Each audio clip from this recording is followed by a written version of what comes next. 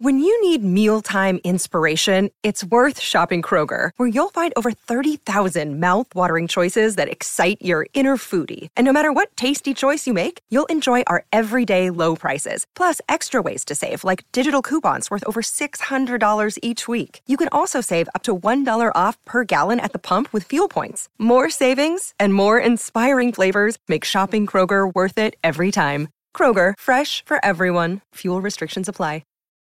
This episode is brought to you by La Quinta by Wyndham. Your work can take you all over the place, like Texas. You've never been, but it's going to be great because you're staying at La Quinta by Wyndham. Their free Bright Side breakfast will give you energy for the day ahead. And after, you can unwind using their free high-speed Wi-Fi. Tonight, La Quinta. Tomorrow, you shine. Book your stay today at lq.com. Hi, everybody, and welcome back to the Elon Musk podcast, where we delve into the world of SpaceX, Tesla, Neuralink, and beyond, exploring the extraordinary people and innovations that are shaping our future. And in today's episode, we're thrilled to bring you a conversation with Gwynne Shotwell, the COO of SpaceX. She talks about the reusable Falcon 9 to the game-changing Starship. Gwynne has been instrumental in turning Elon's ambitious space dreams into reality for over a decade now. And today we'll go into an insider's look at the business of SpaceX, the engineering marvels that make it all possible, and the potential of Starlink, the satellite constellation is poised to revolutionize global connectivity. So sit back, relax, and enjoy this conversation with Gwynne Shotwell. You are the CEO of SpaceX. You've been there almost since the beginning. So this experience and this company and what you have achieved really is a national story. It's an American success story. And so I think we want to hear more about that. I've been told by one of your colleagues that in addition to your bio, which is in your pamphlet, that you are the real deal and kick-ass. So I want to hear how that informed SpaceX's approach to working with the government and frankly pushing the government. What SpaceX has done is really break open the monopoly, frankly, on the space industry. That was one that the government was, frankly speaking, comfortable with. And I know this because I worked on the Hill in the Senate Armed Services Committee and in that old world before you guys broke it open. So can you tell us a little bit about how it was that SpaceX was able to, frankly, convince the government to open up space to competition, to give you guys a chance? And also speak a little bit about Senator McCain's role in that, because I know that he was instrumental, some of my former colleagues as well, were instrumental in creating the legislation and the opportunities hand in hand with your company. So that was a lot. I will definitely forget pieces of that question. So poke me if I don't scratch all of them. Just indulge me for 60 seconds. For those of you that don't know about SpaceX or what we do, I'm not so egotistical to think that everybody on the planet knows what we're doing. So I'll just a quick summary. So we've been in business for almost 21 years. In fact, the 21st year anniversary, I think it's like this month. And we were founded by Elon Musk, my boss of nearly 21 years, to do really one thing with one fundamental purpose. And that was to build a capability that would allow humanity to live on other planets. And I do remember very clearly when I was interviewing for this job, when he was talking about humanity living on other planets. And I was like, that sounds a little cuckoo. Okay. But I was really just there to sell launch vehicles, which I was very comfortable with. But candidly, in the 21 or so years that I've been at SpaceX, I really have come to believe very strongly that is an incredibly important goal, even though it sounded crazy 20 years ago. And maybe it sounds crazy to some people even today. But I think it's incredibly important for the future of humanity just to have the option to be on more than one planet. I'm not a doom and gloom person by any stretch, but optionality is like the best way to have risk management. So it just feels like being able to live on other planets is a fundamental risk management strategy for the human race. So if we are to build capability to go to other planets and live on other planets, what do we need to do? We need to have launch capability. We need the transportation systems that will allow us to do that. Thus, we have the Falcon program, the launch vehicle program. So what else do you need? You need to be able to get people to orbit and, frankly, land. So we have the Dragon program, which we've had this extraordinary partnership with NASA on, getting astronauts and cargo to low Earth orbit and return. The return piece is interesting for Dragon for sure, but that was something that has been done before, basically returning people from space. What had not really been done before, at least in the way that we have selected to do it, is to bring the rocket component, the first stage of the rocket, back to land. And let me tell you why that's really important. If you want to take people to another planet and you want a real settlement there, you have to go and come back. There has to be this communication between Mars or somewhere more interesting and Earth. And so you have to be able to land the rockets. And the shuttle was capable of landing, but it was very complex, and it was not capable of landing and being able to refly immediately.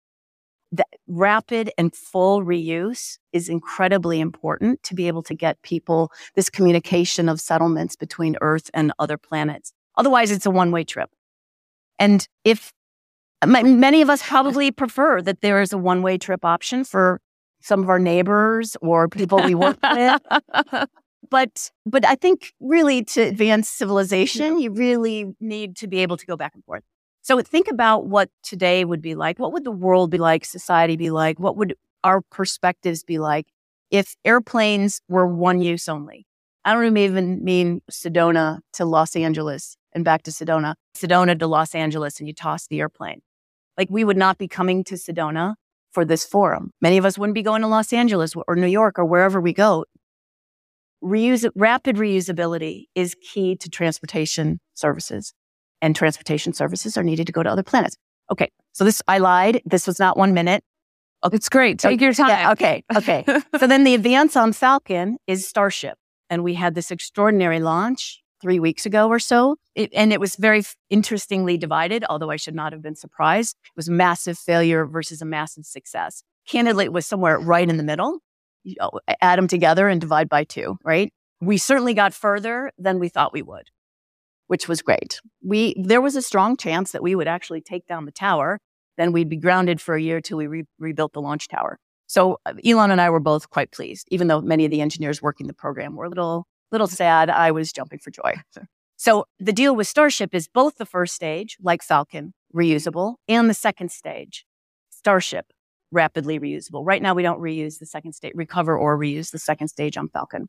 So that's Falcon, Dragon, getting people to orbit back, Starship, full and rapid reuse. And then the final piece to this particular puzzle at this moment, or technology puzzle, is Starlink, global communications capability. There's a lot of reasons why SpaceX doing Starlink makes a huge amount of sense. One really key reason is that the addressable market, or the market for global broadband, is on the order of $1 trillion a year. Even if we were to capture a very tiny part of it, 3%, $30 billion a year of business. The rocket business, it's not more than $6 or $7 billion a year, maybe $8 billion a year. And so the financial benefits of having that gigantic market will help SpaceX fund our technology-driven approach to moving people to other planets. So that's SpaceX in a nutshell. Okay.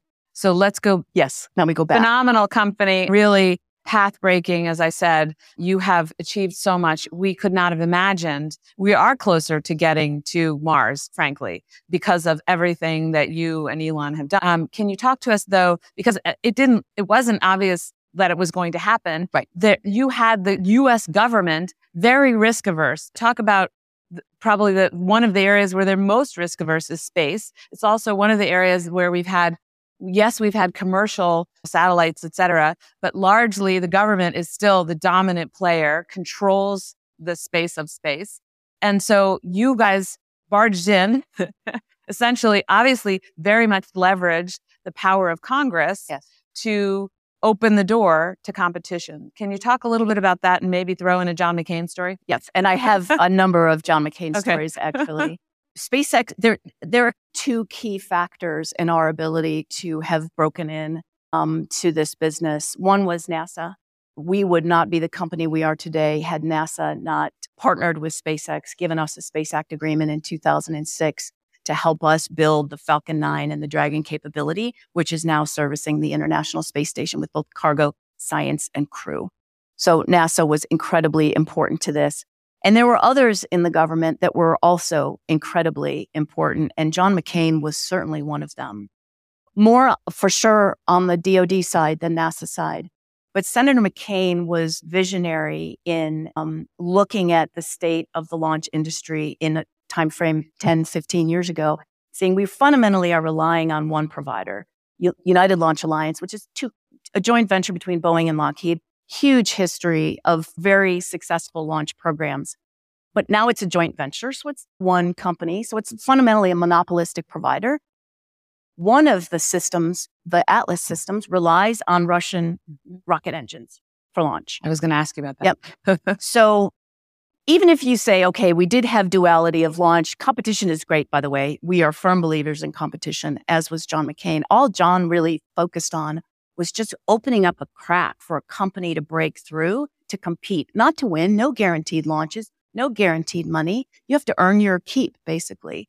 And so fast forward to today, what if the only vehicles that are flying are incredibly critical national security space payloads that are going to help us win conflicts around the globe were powered by Russian engines?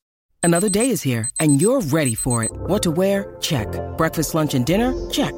Planning for what's next and how to save for it? That's where Bank of America can help. For your financial to-dos, Bank of America has experts ready to help get you closer to your goals. Get started at one of our local financial centers or 24/7 in our mobile banking app. Find a location near you at bankofamerica.com/talktous. What would you like the power to do? Mobile banking requires downloading the app and is only available for select devices. Message and data rates may apply. Bank of America N.A., member FDIC. At Evernorth Health Services, we believe costs shouldn't get in the way of life-changing care, and we're doing everything in our power to make it possible. Behavioral health solutions that also keep your projections at their best? It's possible. Pharmacy benefits that benefit your bottom line? It's possible. Complex specialty care that cares about your ROI? It's possible. Because we're already doing it. All while saving businesses billions. That's Wonder made possible. Learn more at evernorth.com/wonder. We'd be screwed. And Senator McCain had the vision to say, this is not right. This is not right. We should not be flying national security space missions on vehicles powered by Russian engines.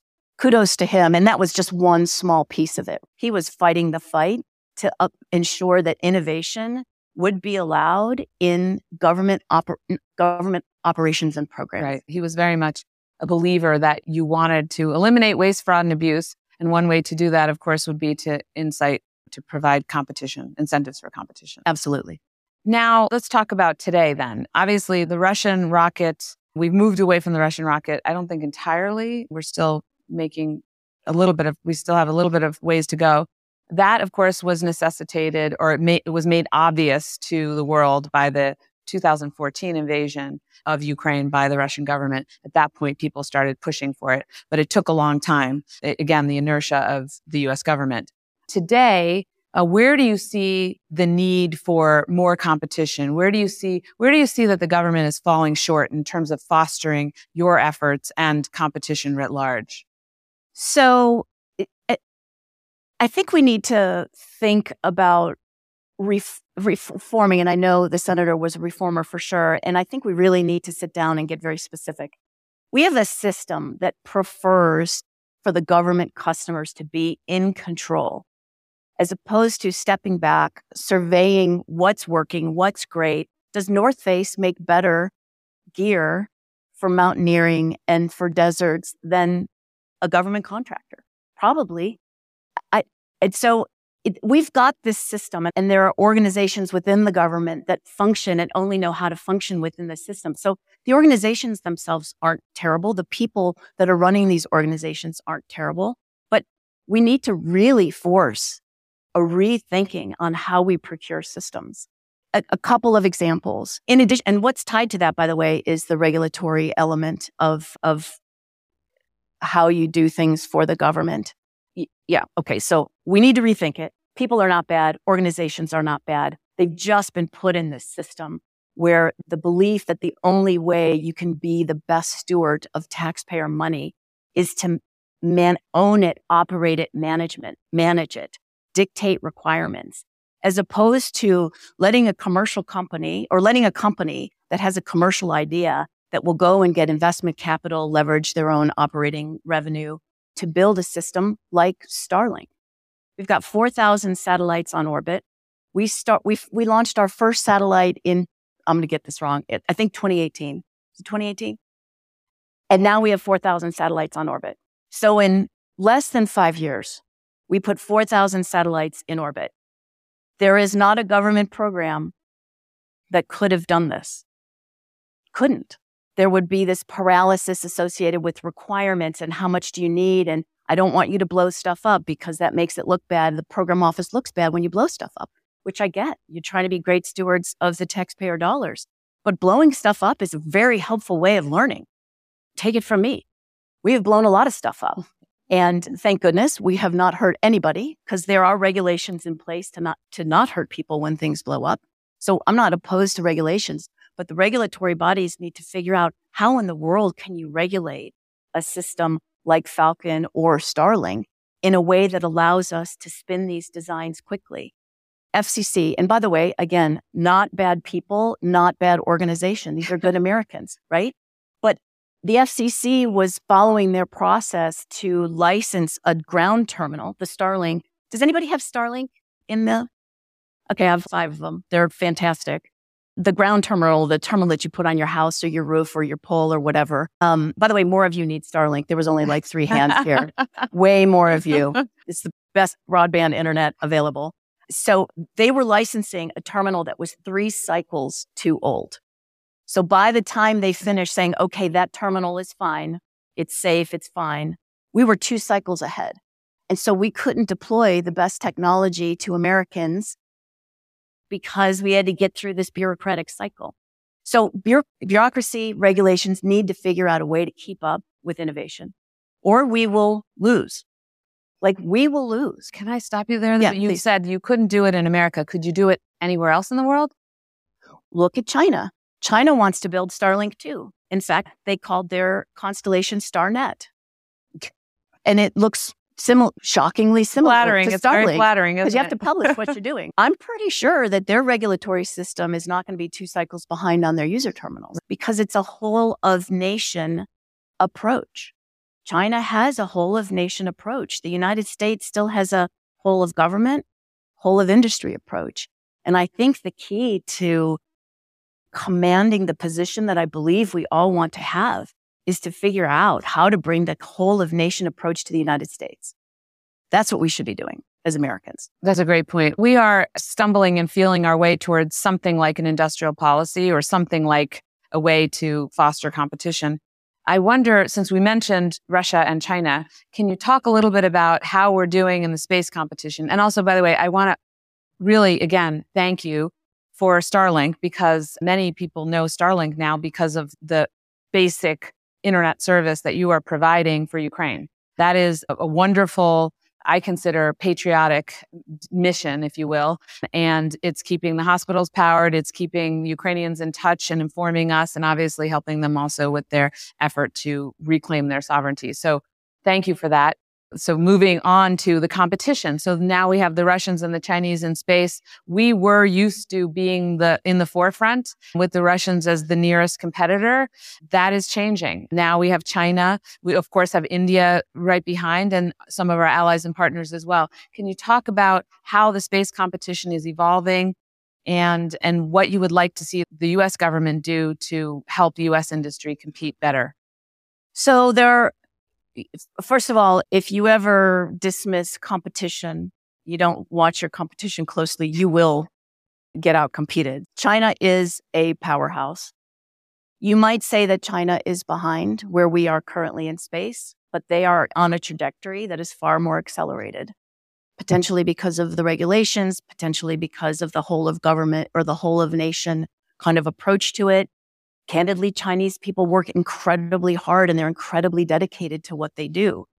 I'm not sure they're working from home unless they're told to. So you keep our eyes on China. Again, Captain Obvious, first thing in the morning. Now, one thing that China does not have, they do not have reusable rockets. I believe they will get there pretty quickly, but we are the only organization that can land practically on a dime.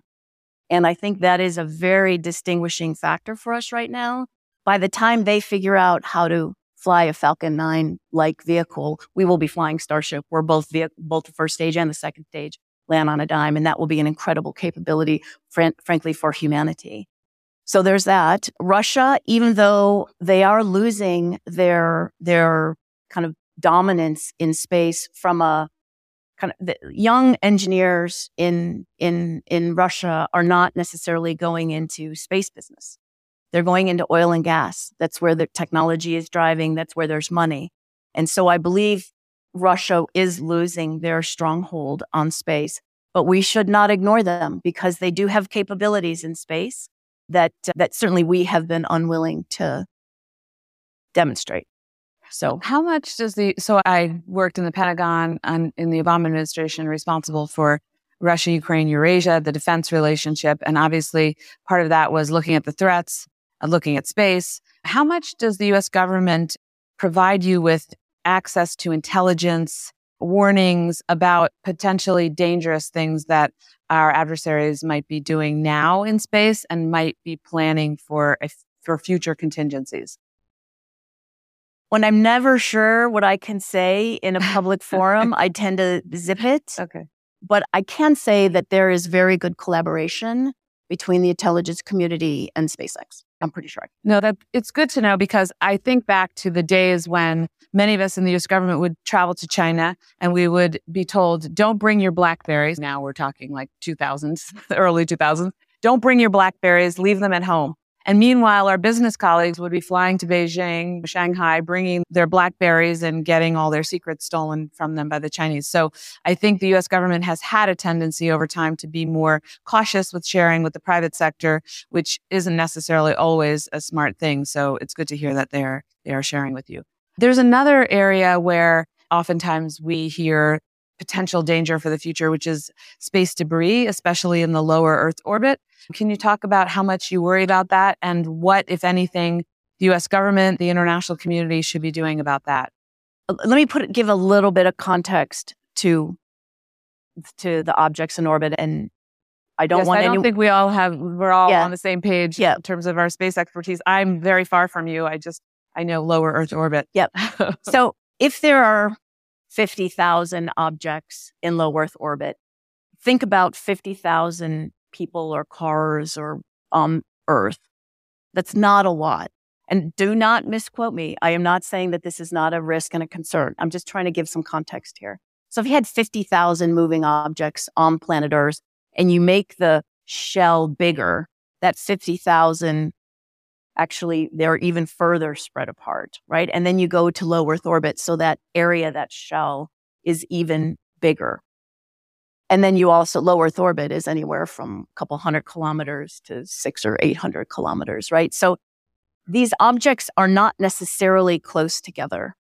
And there's not like millions of them that we worry about. In the context of human spaceflight, you worry about chips of paint, for sure. But I just wanted to put some context there on the numbers. The risk is that they're going fast, and they tend to be they tend to cross. Just the way orbits work, you tend to have crossings. And if two satellites were to collide, that would really be terrible. Now, many of the, I'm going to say natural collisions that occur, as opposed to the ones that are intended, the natural collisions tend to occur between a satellite and an expended rocket body.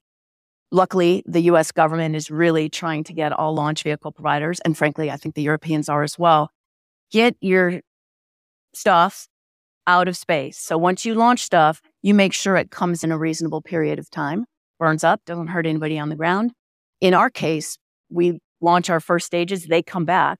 We don't leave them anywhere. We don't dump them in the ocean. Our second stages, we had designed the upper stage engine of our second stage to relight multiple times. So we could do a 4-burn or a 5-burn mission for a customer and then still have enough propellant and capacity to be able to bring that second stage again back towards Earth so that we're not junking up orbit planes. So organizations should be good stewards of the space environment. Our Starlink network would be crippled if we had a collision.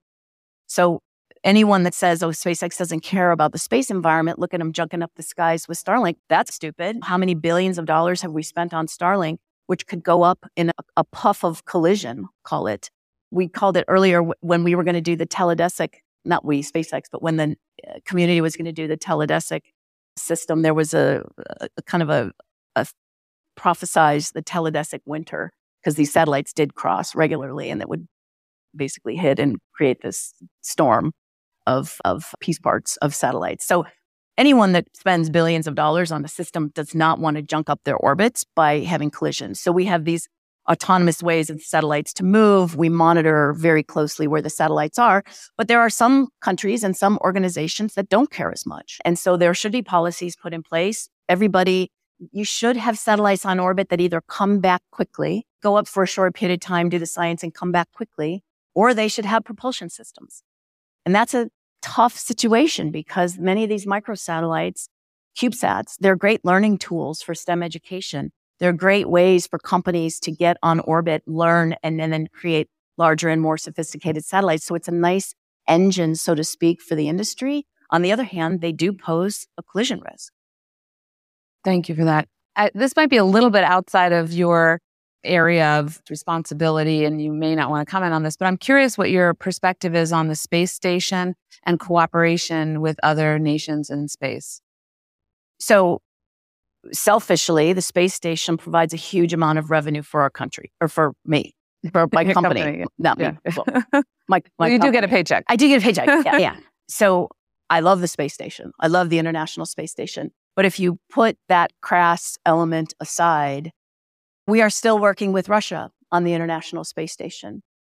And I think we saw with President Nixon that shielding yourself from a nation and not allowing cooperation or dialogue or working together in any way is not, in my opinion, really a way to ensure global security. I do feel like there have to be pathways of communication.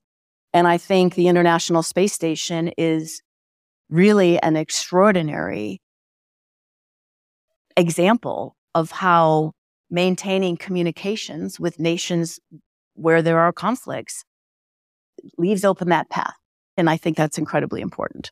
Yeah, that's interesting. Yeah, I think there's a temptation in the government and in certain circles to say we shouldn't cooperate with Russia, we shouldn't cooperate with other nations that are adversaries in space. So it's interesting to hear that. And certainly the U.S. government has held the line on that despite all of the sanctions that we have against Russia. It is interesting to hear your perspective on that. We have not much time left. I wanted to see if you were willing to talk a little bit about Elon Musk's relationship with Senator McCain. Do you have any stories you might be willing to share with us? I'd never like to talk for Elon. He is an extraordinary communicator on his own, but there are some things that I do know. I do know that they met and that there appeared to be an incredible connection, both a purpose-driven connection, and I think they really liked each other as well, it seemed.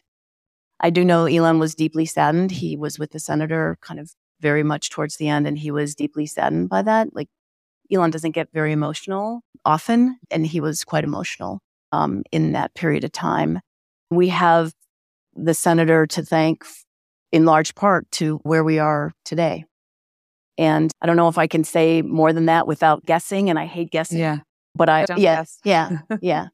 I used to work for Carl Levin, and he would say, if you don't know, don't tell me. Don't make stuff up. I think, obviously, you have done a tremendous job. You have been a key to his success. You are an engineer. You are the real deal and a badass. Can you maybe, in the few minutes that we have left, reflect a little bit upon your experience that you've had now 2 decades and the success of the company and what kind of lessons you've drawn from that, just to share with the audience? By the way, I learn from Elon. Every time I get the opportunity to chat with him and be with him, I learn from him. And so there are many takeaways. Because, by the way, Elon is SpaceX, right? He has provided the vision. He drove us to do what we're doing, and he taught us all kind of what did he teach me? That there's a couple of seemingly silly things, but still incredibly important things. Beauty in the office, really important. And this is one of the areas that I feel really bad for government employees. especially in the Pentagon.